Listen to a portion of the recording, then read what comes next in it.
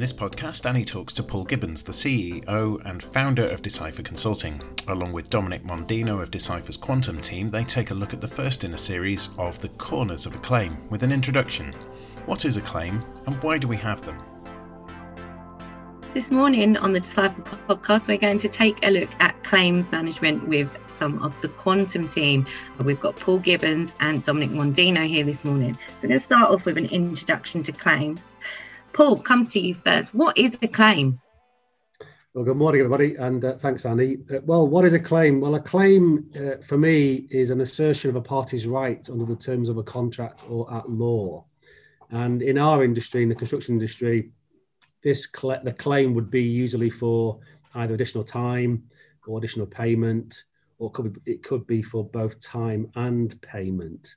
So I think, from my perspective, it's a party's right. They sign up to contracts which incorporate and include clauses that allow them to claim under the contract or the law. So that is the claim. It's often seen as a dirty word. Those in construction claims sometimes seen as almost ambulance chasers, a bit like those old adverts you get with no win, no fee and those kind of things. Why do you think this might be? It is seen as a dirty word, but then as I said just previously, it's a claim for me. People sign up to contracts that allow them to make a claim for changes to the original intentions of the original scope of works that they sign up to. And for me, if they're signing up to a contract, they are also signing up to changes to that contract. And those changes allow somebody to make a claim. I think it's seen as a dirty word because there's lots of misinformed claims. There's lots of badly presented claims, and people just don't know how to deal with claims properly. And what I mean by that is, and I think we'll get onto that in this discussion, is the presentation of the claims, what they should include for. I think there's a lot of global claims. I think obviously the relationships with some clients, they don't like claims. We do a lot of work internationally as a business, and some of our international clients don't like the word claims. But then equally, it's one party's right, as I've said. So, in my view, it's not seen as a dirty word. You have a right to claim for it, and that's what I suggest contractors and subcontractors should be mindful of, and employers should be mindful of defending against. Dominic, your background is working with contractors. So, how are claims seen by contractors? Thanks, everyone. I'm Dominic, by the way. So I've had obviously hands-on experience with this. So in my past, I've dealt with consultants that deal with claims when we've needed to, and I've also probably in more majority cases, I've tried to deal with the issue myself, whether that's negotiated or whether it's kind of dealt with away from the sort of claims and the third-party environment, if you like. I think from the contracting world, it's sometimes the claims world is perceived as it can be an expensive and a prolonged process. But I think, the more you get into the grit of the detail, the more you realise that actually you do need a specialist team to come in and look at the detail. I think what you'll find is the contracting will sometimes think, I can deal with this myself through my own resource. But what you'll find is that they've not really got the expertise, or they've not got the experience within the team to deal with it properly. And when I say properly, I mean, fully understanding the contract, the issues, looking at the cause and effects. I just sometimes think it has got this feeling that in the world of making contracts, that sometimes it can be expensive and prolonged, but at the same time, I just think it's a really useful tool. It's a really particular set of tools and expertise, and I think it's needed as well. Do you think that perception that claims might be expensive or difficult to prepare is what puts people off, or is it the idea that it's a bad thing to do? Well, no, I definitely don't think it's a bad thing to do. I think it's more in the contracting world, your first point of call is let's try and deal with it ourselves. Let's look at within the team we've got, can we take the factors into account, whatever the issue might be? Can we try and look at the contract ourselves? Can we look at the issue ourselves, look at the cause, look at potential effects and try and agree it ourselves? I think it's, in a lot of instances, it's just trying to deal with it. It's not necessarily thinking that it's a bad world, the claims world. It's just more thinking, let's initially try and deal with it ourselves. And then, like I say, you'll get into scenarios where you just can't possibly do it. You've not got the expertise, you've not got the experience, you've not got the time So that's when you would think, right, we need to call someone in who's specialist in that field and let them deal with it, really. That's my understanding. And I think just picking up on what Dominic was saying there, obviously he's quite right. You know, when I had my contracting hat on before Decipher, and indeed representing contractors now as Decipher, there is always the first basis, but for the contracting team or the subcontracting team to try and go it alone and to try and present their claims as they see it. But unfortunately, what we see is badly presented claims which don't have the substance behind them, but moreover, they haven't been notified properly, and that really is where we have a really big issue in our industry, where there's a lack of understanding of what the contracts say the parties must do before they can start to consider making a claim. So sometimes some of our clients, their own site teams haven't administered the works properly, and therefore that then causes them issues in trying to make a valid claim. But once we've got past that notification piece and our clients are able to make a claim, then it's how do they go about making that claim. I have been involved with many projects where there are global extensions of time assessments, there are global disruption claims presented and acceleration claims without any kind of entitlement, without any kind of substantiation to it. And there's no linkage between the cause and effect, which we'll come on to later on in this discussion, I guess. And what that unfortunately does is it makes the contractor who's delivering that claim, it makes their position very difficult when they come to discuss a credible claim with the employer. Because at the end of the day, what we always say to our clients is, put your most robust claim together. It allows you to negotiate really strongly. And once you've been able to negotiate really strongly, you can then go back to the client and hopefully get a win-win solution on both sides.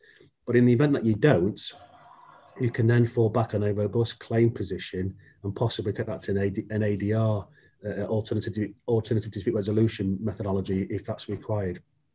But as Dominic says, yes, try and do it in-house, but recognise your own weaknesses and buy that support in.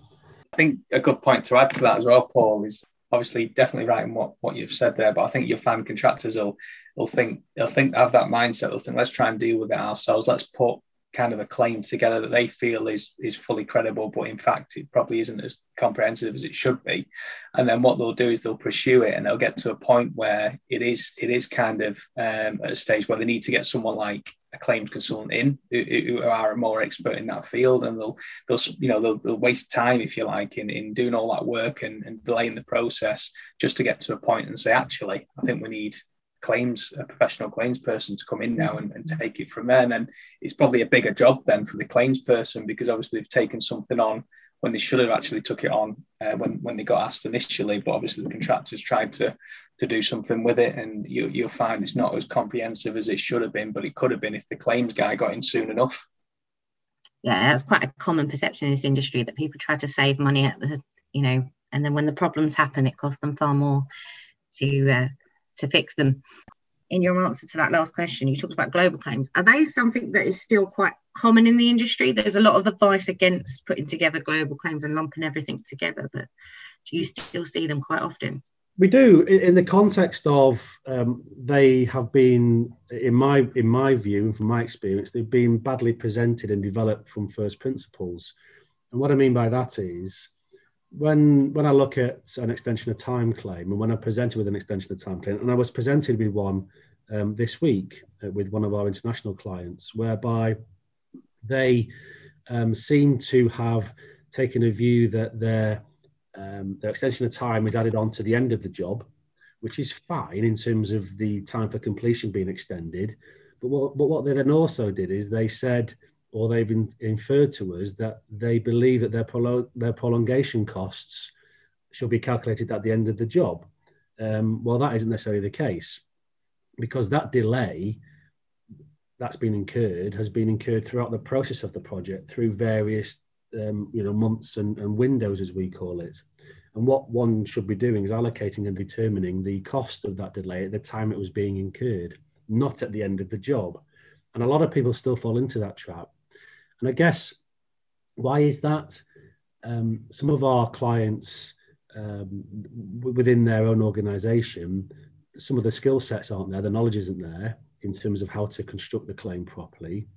And we are trying to educate them and upskill their team to do so. I'm a great believer with my claims hat on, as it were, to try and educate. And there's lots of good material out there. There's lots of good books out there that allow people to understand what this looks like.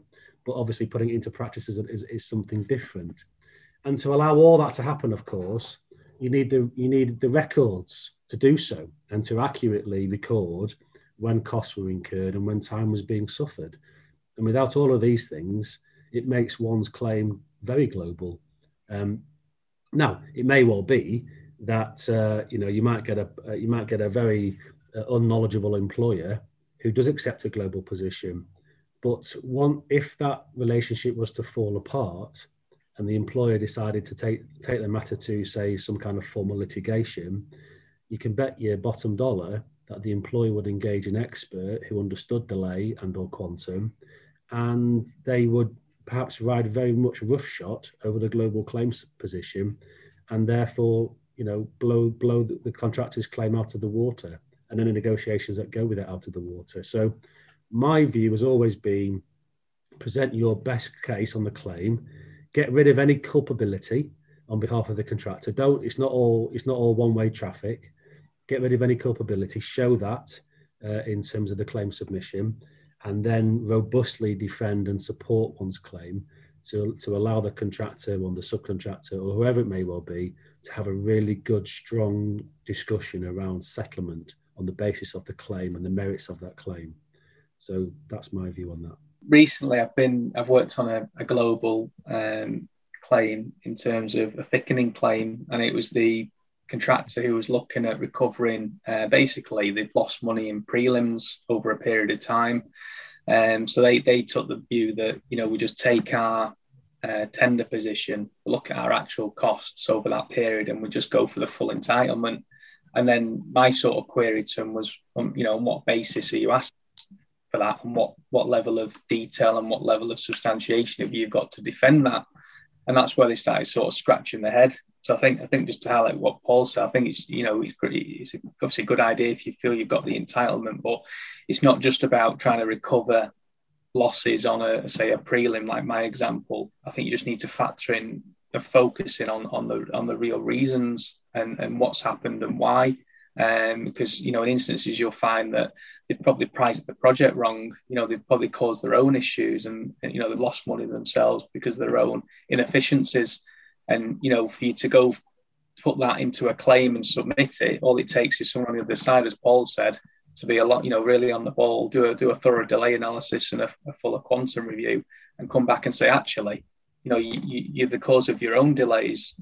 So I think my point is, you just need to be very clear and concise about, what you're asking for if you do put a form of global claim in, and be very particular about what documents you've got and what information and what records you've got to substantiate it.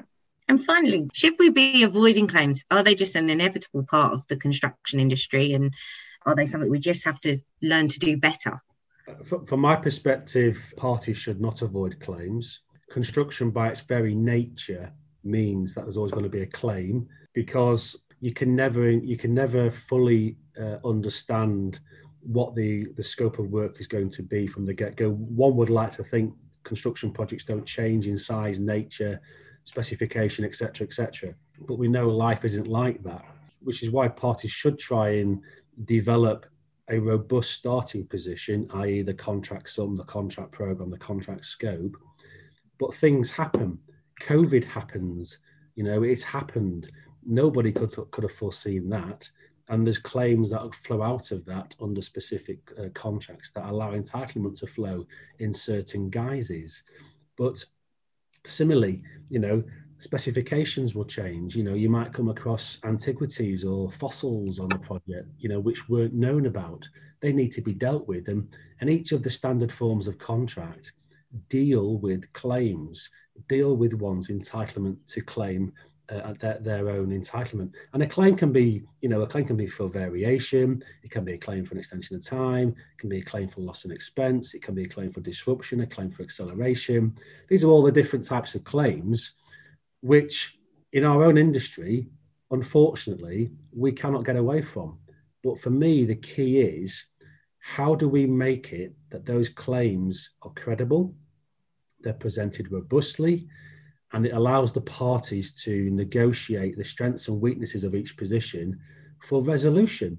Now, the lawyers who might be listening to this, wouldn't like me saying this, in so much as, ADR is very costly, and ultimately it ties up lots of time, ties up lots of experts, lots of professionals, lots of lawyers, lots of fees.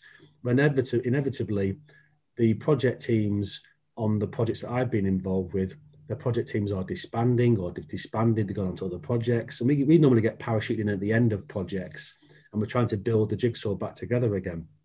And it's incredibly difficult to do so when people are just wanting to get onto another job. They don't want the headache of looking back over time from many, many years ago, months ago, whatever it may well be.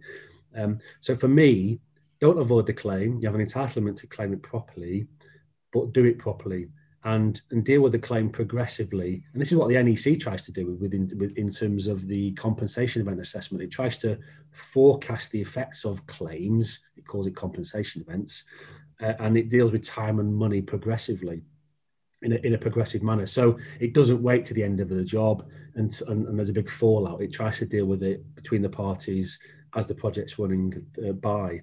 So I think the claims are here to stay. But I think we've got to get better as an industry in presenting those claims and substantiating them. I agree with what Paul said. I think from my experience in the contracting world, there is always claims. I don't think there's a project I've really worked on where there's not some form of claim, albeit in majority of cases it is agreed amicably, and it's agreed or negotiated, if you like.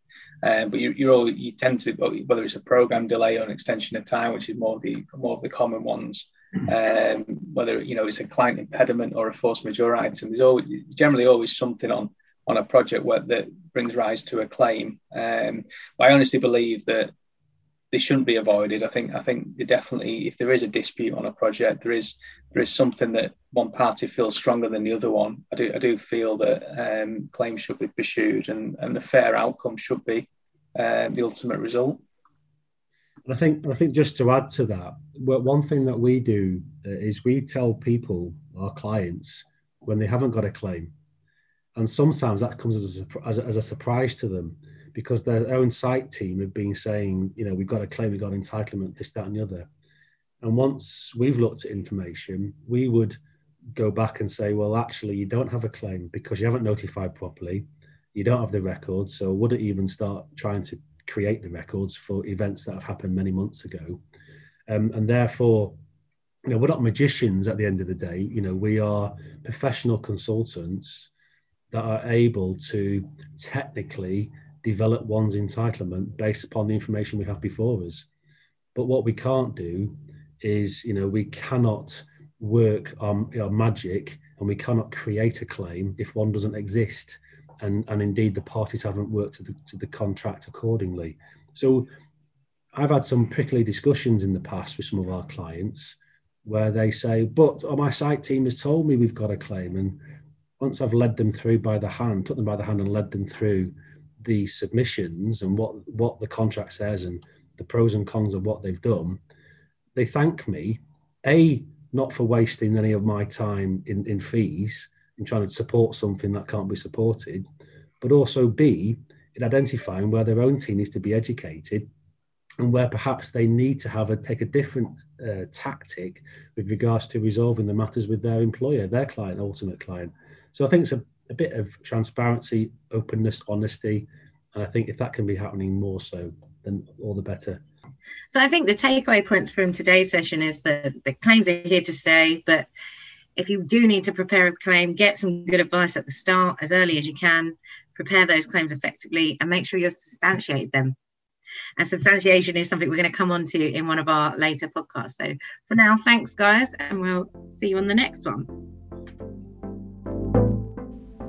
Thank you for listening to the Decipher podcast. As always, we've tried to ensure the accuracy of everything in the cast at the time of recording. However, no reliance should be placed on it, and Decipher Consulting take no responsibility for any omissions. We hope you'll tune in again soon, and thank you for listening.